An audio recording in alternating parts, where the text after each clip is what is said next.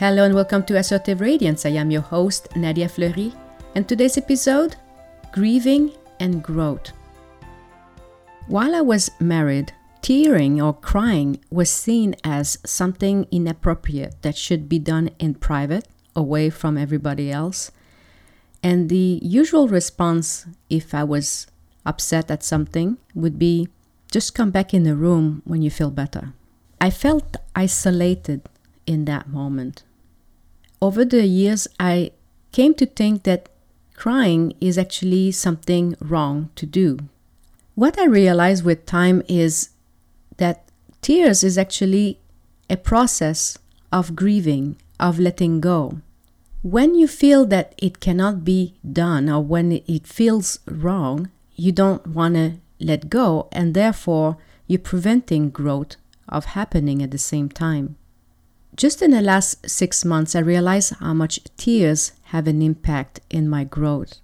The idea behind it is to accept them and to let it flow. I see it now as like the rain.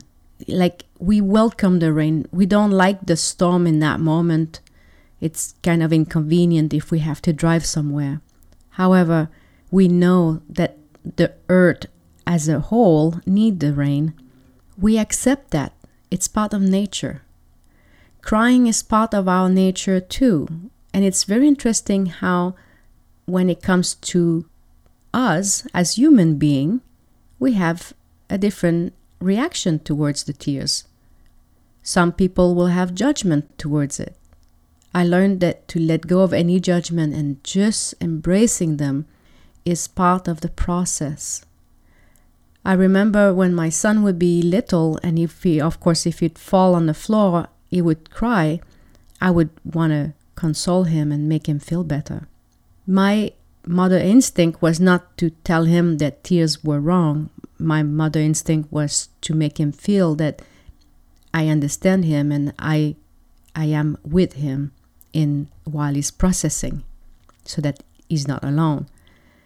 I think that is where compassion comes in.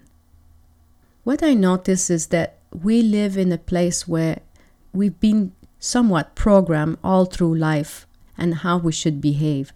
For example, as a child, you will be told what to do, or what time to go eat, or what time to go to school. And over the years, we get conditioned to do certain things, not because we really want to do them, but because we were told that this is the right thing to do. Is that really so? I'm not sure.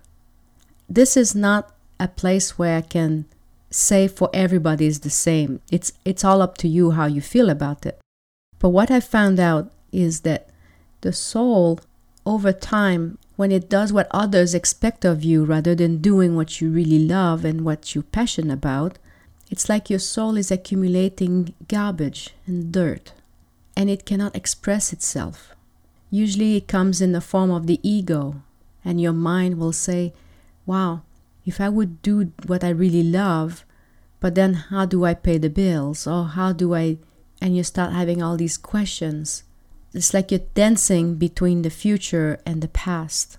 And oftentimes, as the dirt is on your soul, you cannot step forward into the future because you're afraid. You cannot see what you're going to gain. All your mind can see is what you're going to lose. And crying, by the way, is part of losing something. We grieve when we lose a loved one. We grieve when we lose a job or something that we were holding on to. However, as I experienced in the last 6 months so many moments of intense grieving, I realized in doing so, my soul was getting cleaner. The dirt was washing away. It felt like my heart was broken, except that I knew it was not my heart that was broken. It was the old story, the story that I identified myself as. That was what was melting away. Of course, it's really painful because it's, again, grieving something that we believed to be true for so long. And now, in that moment, it's no longer true. When I did the pitch back in February, I took myself out of my comfort zone, and in doing so, I proved that I can be someone greater, that I can show up on stage in front of 500 people and I can put my ask out there loud and clear. In doing so, I had to break away the old girl who was terrified, who was hiding in the lab for so many years. The funny thing is, as I learned the process, I realized that the more emotional, the more painful are the tears, the bigger are the breakthroughs. From that place, then you can start creating from new. You create a new future. Instead of dragging the old story with you, you feel lighter, you feel relieved, you feel like you are on purpose, and it's no longer about what others think of what you should be doing. It's about you knowing for sure in your heart that what you do is the right thing. I found it necessary for me to do all this process on my own. Although at the time I wished I had a soul next to me that would console me, it would have prevented some of the releasing. There is something about going deep within your heart and your soul that is best done when you're by yourself. The beautiful thing here is to not have judgment in why you cry so much or what's going to happen to you. Is to just be in that moment and let it flow. Of course, I have to add to this that it's really important when you go through this to always believe in yourself, believe in your ability, believe in the mighty power of God or the universe. Now, I want to throw a word of caution, and it's in regards to your thoughts. This is why thoughts matter so much, because what you wish for is what the universe is trying to give you more of. Therefore, when you cry and you want to be the new you, what you're saying to yourself in that moment is what you're going to get more of. Be aware of that, because I also know that you can be crying from a place of despair and worry, and in doing so, you will bring more of that. You may not have what you want today, but you have one thing. We all have the same thing, is we have the ability to think. We have our thoughts. No matter how rich or poor we are, we have thoughts. We have the power to direct them towards what we want that will make us feel abundant and happy. We have the same power to bring us down and make us feel miserable and unhappy. Only one person can do that, and it's you, for yourself. In this topic today, what I want to mention about grieving and growth is I realize that it's hand in hand together. In order to grow, in order to achieve a better version of yourself, it requires that you release something, and the release comes in the form of tears.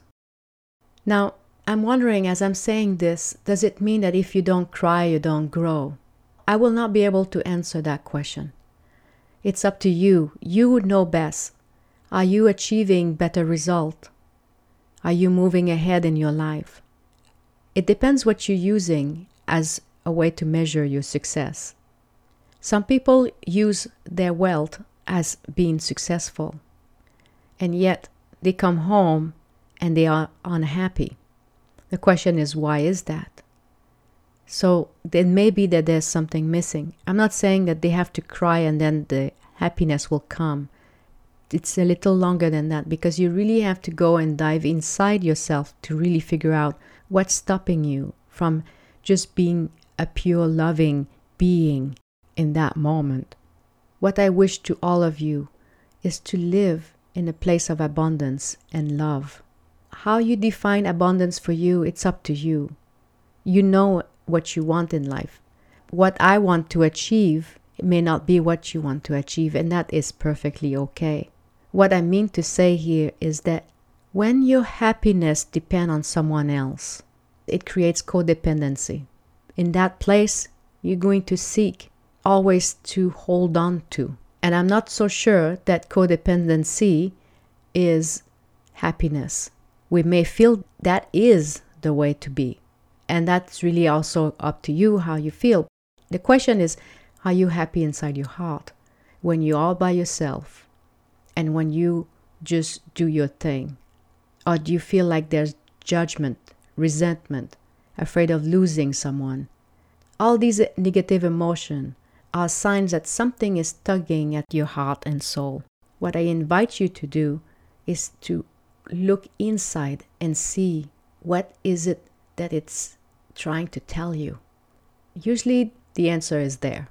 So often we are looking at the outer world to solve our problem, and yet the best place to search is inside. In conclusion to this episode, I want to let you know that growth and tears are normal, and you are not alone. If it happens to you, just embrace it and look for the positive outlook.